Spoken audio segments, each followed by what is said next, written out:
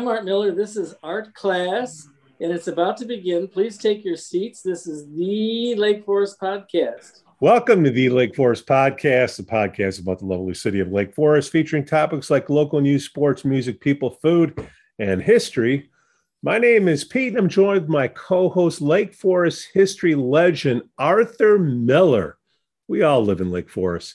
But before we start Art Class, we have a sponsor for the show, Dakota Insurance Group. They've got your back. Why? Because that's what friends are for. Dakota Insurance handles all your residential and commercial insurance needs. Get a quote now at dakotainsuranceGroup.com. Okay, one of the goals of the podcast is for listeners to learn just a little bit more about Lake Forest. Well, who better to teach us about Lake Forest history than our own Lake Forest history legend, Arthur Miller? Okay, everyone, take your seats, fold your hands, put them on top of the desk. Our class is about to begin. Hey, Art, how you been? I'm just fine. How are you? Oh, I'm sitting on my edge of my seat here. You know, these little school seats, they're not as big as I remember. Little tough on the tuchus. Yeah, right. So what do you, they're tippy too, right? What do you got in store for us today? So we've talked some about the history of, early Lake Forest and how it evolved. And I just wanted to talk a little bit about, continue that evolution about the downtown area. Lake Forest, it sort of got started west of the 1855 railroad tracks. And especially when DeVillo R. Holt, a famous, an important Chicago lumber dealer, entrepreneur, said that he wouldn't build his fancy house at 570 North Sheridan Road called the Homestead, which is actually a brick house, but it's covered with clapboard because he was in the lumber business. So it would have been bad for his rep. So he said he would not build it in 1860 if there were going to be any businesses east of the tracks. So downtown Lake Forest developed west of the tracks. It developed along Western Avenue, Western meaning it was the end of town. As far as the rich people were concerned, they would never go over there. But along Western Avenue and behind it a little ways, developed kind of a long strip of local businesses gradually. There were businesses by 1867, there were a couple of businesses on the west side of the intersection with Western Avenue and Deer Path. A couple of stores. There was a hardware and tinsmith a little bit further north. Gradually, businesses developed, a post office, things like that. There wasn't a lot of business done in Lake Forest because most of the people, it was a commuter community. And so somebody was going into the city every day and they picked up what they needed for the most part there. They also would send their staff, because this was a millionaires community from day one. The estates started showing up in 1859, 1860, and things like that. So they would send their people over to the stores to buy things, but they didn't really go over there that much. There remained to be on the east side of the tracks, there was a shoe repair shop, because of course, the main form of transportation was walking to the trains. People didn't drive. Some people got driven in a horse and carriage or something, or a buckboard or something, but it wasn't a big deal. So the stores developed gradually. There was a big fire in 1882 that took out the little ramshackle stores. That was unfortunate, but then they rebuilt. There was no plan to it still.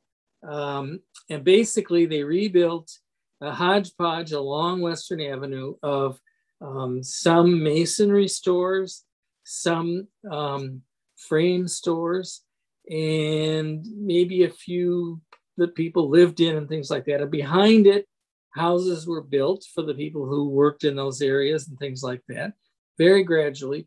But there wasn't really a big substantial downtown district.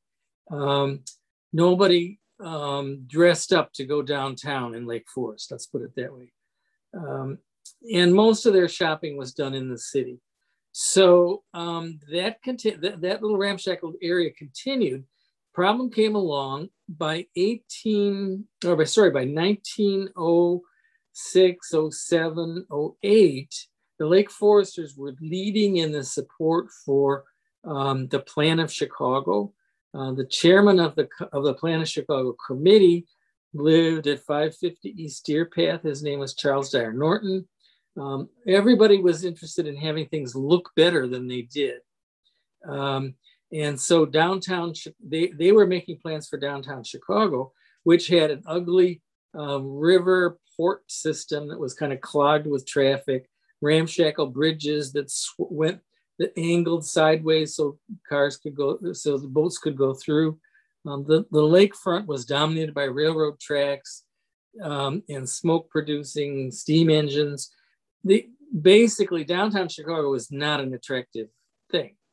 What happened was their plan, the 1909 Burnham and Bennett plan, came out saying that if the place should look better in Chicago, they would clean up the lakefront, they would clean up the river, they would move all of the boat traffic out of the river and have Navy Pier where the boats would be out there, not clogging the river. So the river would become like the Seine in Paris, where there'd be sort of a walkway along there, quays. And it took 100 years, but it's pretty much getting done now that we have these river walks down there that are pretty impressive.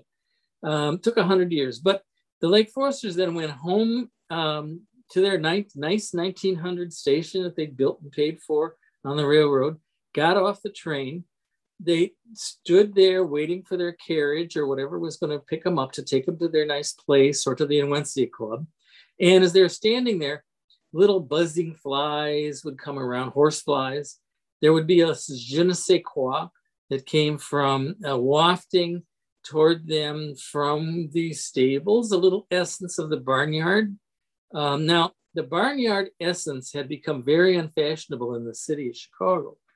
The stockyard stench had basically pushed the wealthy, the privileged out of the South Side, Prairie Avenue, and moved them by 1907-08 up to the North Side. They were basically living now in the early high rises along Lakeshore Drive because the lake breezes, the breezes that came off the water, pushed back the stench.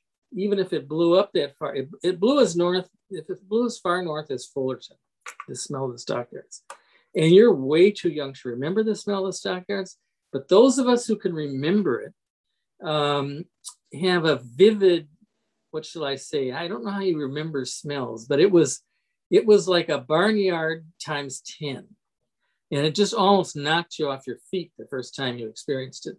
So they built these high rises because the high rises on the water would be the offshore breezes. So when they had to open their windows to let in fresh air, they would get offshore breezes, not stockyard breezes. That's why you go a block back or so from the lakefront, and you got an entirely different kind of real estate district that was not nearly as classy because they were subject to those kind of breezes. So the Lake Foresters, when they got off this and it smelled that little odor from the livery stable that was across the street, kind of where the South Tower is now of Market Square, they became thinking they ought to do something about it. So they did. They had gotten together and some of the estate owners got together and put a little kitty together to help create a neighborhood for people in the West Park area in 2007. And they were going to be interest-free loans that had to be paid off in the middle of 1912. Well, in the middle of 1912, which would be 3 years after the publication of the Plan of Chicago, they got that money back. And in that summer, they bought about 300 linear feet or so across in the center of the block between Westminster and Deer Path. They bought property to build Market Square. And then it went back as far as Bank Lane Forest Avenue behind it, and they were going to develop that. So it took them a while to get organized. First off, they used up their money that they had, and they didn't have anything else money. A wonderful thing happened to the Midwest, and especially to Chicago in August of 1914. The idiots in Europe decided that things were too good, and so they needed to have a war to mess things up, which they did. They were very effective at messing things up.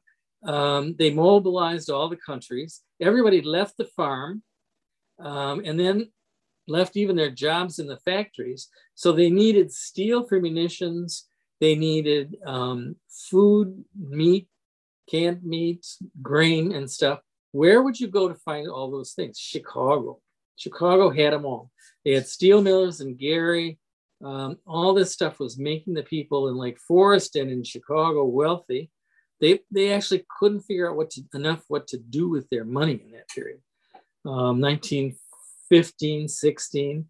And so they used that money to build Market Square. There'd been a couple of plans that hadn't worked, but the plan that they built, as it looks like it is now, that was operating by late 1916. And then the US finally couldn't avoid getting into this mess in early 1917 because the Russians pulled out. Were having revolutionary problems. They pulled out of the war. That meant there was no Eastern Front for the Germans, so they could pour everything into Western Europe, change the whole balance of terror, So the US entered to reestablish the balance. And then the war ended a year and a half later in November of 1918. Anyway, Market Square had been built. In the 20s, after several mistakes economically by the federal government in the early 20s that screwed up the economy, never happens anymore. We never do that. The government never gets involved in a way that would actually make things worse. Aren't we glad of that? We've learned our lesson. Absolutely. But by the mid-20s, things had straightened out. And a young Lake Forest third generation guy from the support community, and Stanley Anderson, was an architect, and he went independent from working with Howard Van Doren Shaw. And on the Anderson farm, which had run from Vine Avenue on the south, along Western Avenue north, clear up into Market Square area, he developed for the Anderson Trust, his grandfather's trust, James Anderson's trust, the properties along the north side of Deer Path for a block and a half west, right up into pretty close to where the City Hall is that had been built in 1899. So those buildings were built there had been a 1903 Anderson Trust building first built by James Gamble Rogers, but west of that, Stanley Anderson built the rest of all that property.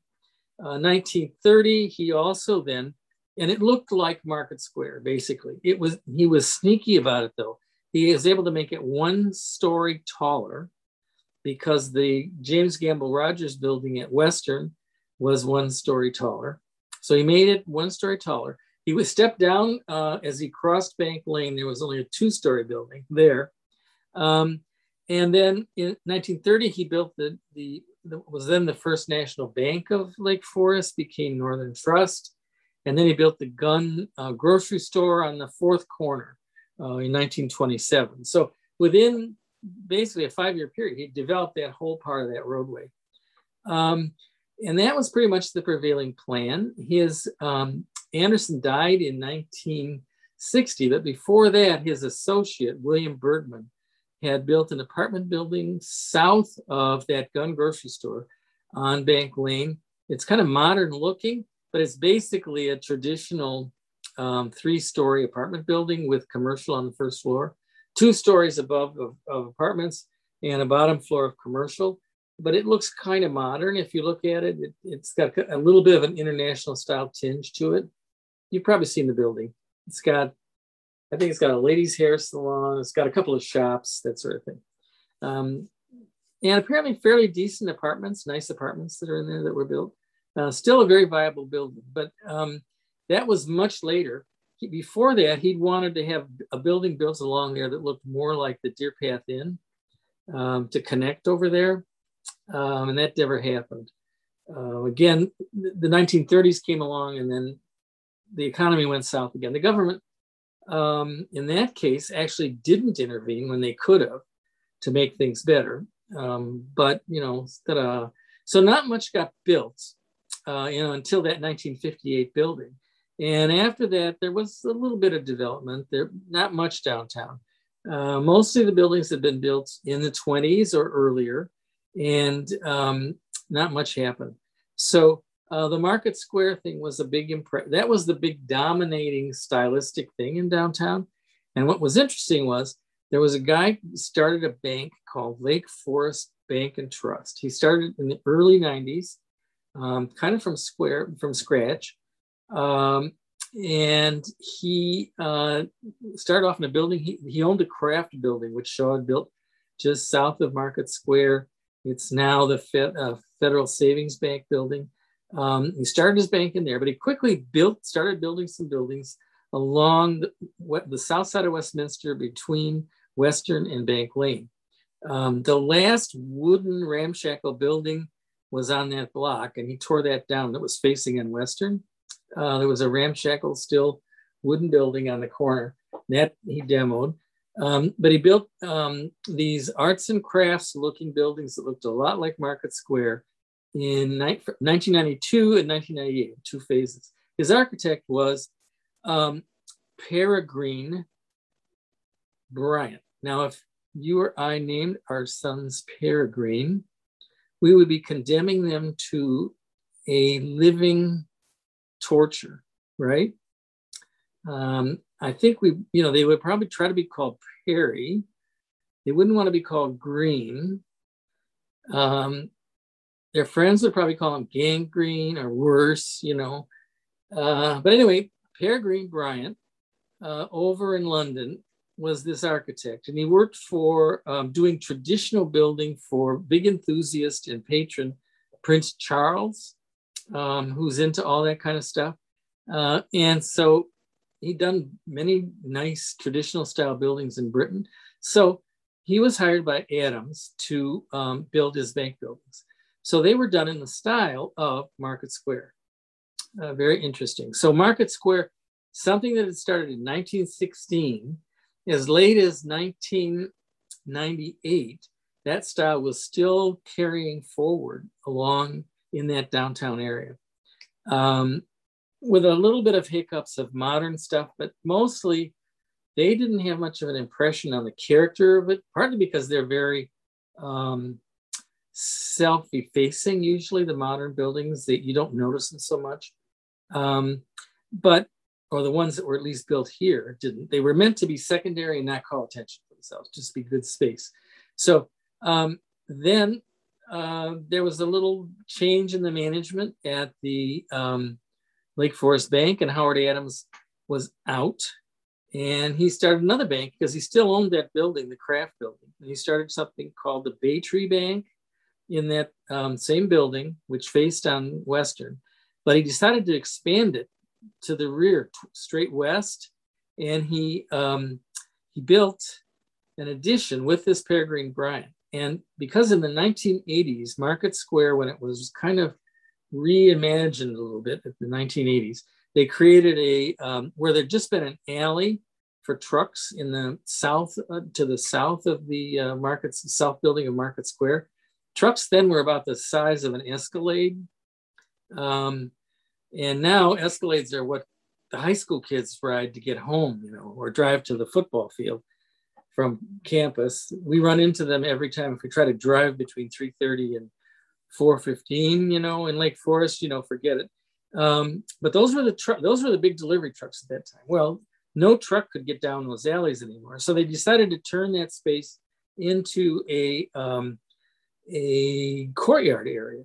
Well, the one side of it wasn't very developed, the south side, And so what Peregrine Bryant did was he built a face on this addition to the Kraft building, which was an arts craft, but it's really a very classic Indigo Jones, early 17th century English, high-styled classical building. And it dressed up that whole area, added probably to the value of the rental property around it. What was interesting about Market Square is they saved some of the old buildings that had been, all the masonry buildings that were in that original strip along Western Avenue. They moved them back. They moved a couple of them to Bank Lane. There's a Unicorn jewelry store back there and a couple other stores. But in the middle of the courtyard, they had one of them that just parked there, just left in the middle of the courtyard there, behind to the south of the South Building. That was the heating plant, which wasn't a great idea because the heating plant also served the north side. So the wind always comes from the north. So in order to have enough heat for the people on the north side, they always had to boil practically the people on the south side. So everybody complained about the heat from 1916 until about 1984, when they finally kicked the apartment dwellers out and converted it to office space. And those people didn't care as much about the heat. And they also localized the heat, I think, put in furnaces, modern furnaces. But that area had still dominated the style picture, and it extended again in 2013-14. The place sold again. Market Square sold again. This is ahead of the 80s. And this time the people that took over decided to redesign the upper level where there had been, they just had converted the apartments in the 1980s to office space, said like, ta-da, zap your office space. They didn't really replan it. So these people set about replanning it. Instead of having a bunch of stairs that went up in all separations into little areas, little rabbit warrens, they created one long space, a corridor down the middle, a new elevator to the north, and washrooms on a kind of a bump out on the north side. So they made that much more productive space, and they created a big courtyard again on the north side to match the one that's on the south side. So there's been a lot of work to upgrade and promote these buildings and these historic buildings and keep them up to date and follow their styles. And that's really the history of the downtown area. There have been a few, the aberrations, the modern period, the mid-century modern period, you can count on probably one hand the buildings that were done. There was a big Bell telephone switching thing that was built that has no windows or anything. It's just a big box. On Deer Path, there's the old Robertson store, which now sells pet food.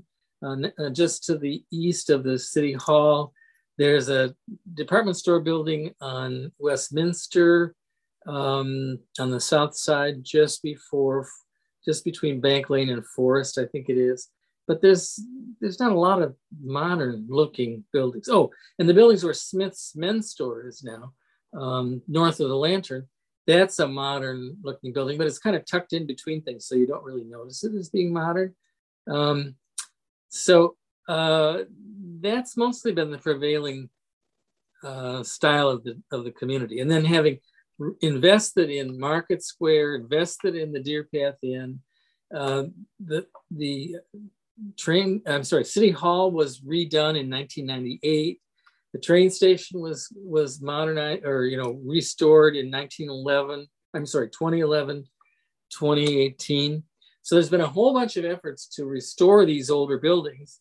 And then with the new buildings that are added, the downtown character is pretty dominant, pretty strong. And so that's what interestingly is what Lake Forest is all about. Paul Bergman, the son of William Bergman that I mentioned, who worked for Stanley Anderson and then carried on his business after he died. He did a book last year on the Stanley Anderson firm and including his dad's period from 1960 to about 1990. And so this continuity of the downtown, the history of this downtown Lake Forest continuity is sort of an interesting story. And it it's background to a lot of what's been talked about and how to plan for the future. They plan to do a new comprehensive plan for downtown Lake Forest. I think they put it off until after COVID. Well, that's kind of like putting it off until you're rich or something, you know. I think what we've maybe learned in the last several months is talking about after COVID is a relative rather than absolute thing. And, you know, as Chicago's favorite quarterback has proven this last week, Aaron Rodgers, you know, people's idea about what's the best thing for them may not speed up the getting rid of COVID here. Well, Art, it's people say, hey, I want to see a more vibrant downtown. But then the other side of their mouth is, well, I like my quiet downtown. I like my quiet city. Well, right. So which is it? They shouldn't be mutually exclusive. I mean, I think we do want a vibrant downtown. We want people living downtown, and we need a comprehensive plan sooner rather than later that will allow us to figure out where it'll be so that we don't have a war between the people who want to build something and the people who want to keep the area the same. If they could get together and work on a comprehensive plan that they could all settle on, whatever land they use, that would allow them to do that. But I don't think we can delay it until after COVID, is my point. Yeah, I think got it. There is no reason why we can't have a vibrant downtown. Now, if you wanted to see a sleepy downtown, you should have arrived in the early 70s in Lake Forest because there was no liquor by the glass. Oh. There was a movie theater, but there was no liquor by the glass. That had a somewhat, shall we say, calming effect to sobering effect on downtown. Yeah. So one of the reasons for adding liquor by the glass was that it would be a little more convivial. People would, you know, come down. And so now we have restaurants. We've got Francesca's, we've got the Deer Path Inn, we have the Lantern, we have several places that you can dine and have Chiefs and have a little snort or something. And we're going to have Le Colonial, which is going to draw people to town. We don't have a movie theater because, frankly, nobody wants to go to a movie theater. Vernon Hills. Vernon Hills, right. You can go over there. No, you can go there. But most people are figuring out how to do it. They've kind of gotten a big TV somehow and they're watching stuff at home. So, and the streamers have decided to join them, or the movie companies have decided to join the streamers, not fight them, you know, and they're even some of their main things into those. So we need to think of other things. I think live theater would be great. If we had a live theater downtown someplace or nearby, that would be very popular. I don't know how we're going to do that, but that would bring people in if we had good live theater. So I hope they get cracking on the plan for downtown so that we can resolve some of these issues in a more orderly fashion and have some goals and that everybody's agreed to rather than just fighting it out, because that what we're doing is not civil, you know. Yeah. Well, Art, thanks for making me just a little bit smarter about Lake Forest history. Or something. Yeah. Thanks for listening to the Lake Forest podcast. Please give us 5 stars on Apple Podcasts and smash that like button on Facebook, Instagram, and follow us on Twitter. Let us know what you'd like to hear about on the upcoming shows. Again, I'm Pete. It can be reached at pete@lakeforestpodcast.com. Link will be in the podcast notes. On behalf of my co-host, Arthur Miller, we thank you for listening, and we thank our Patreon supporters, Church of the Holy Spirit and Reverend Luke Back and Matthew A. Cue the band.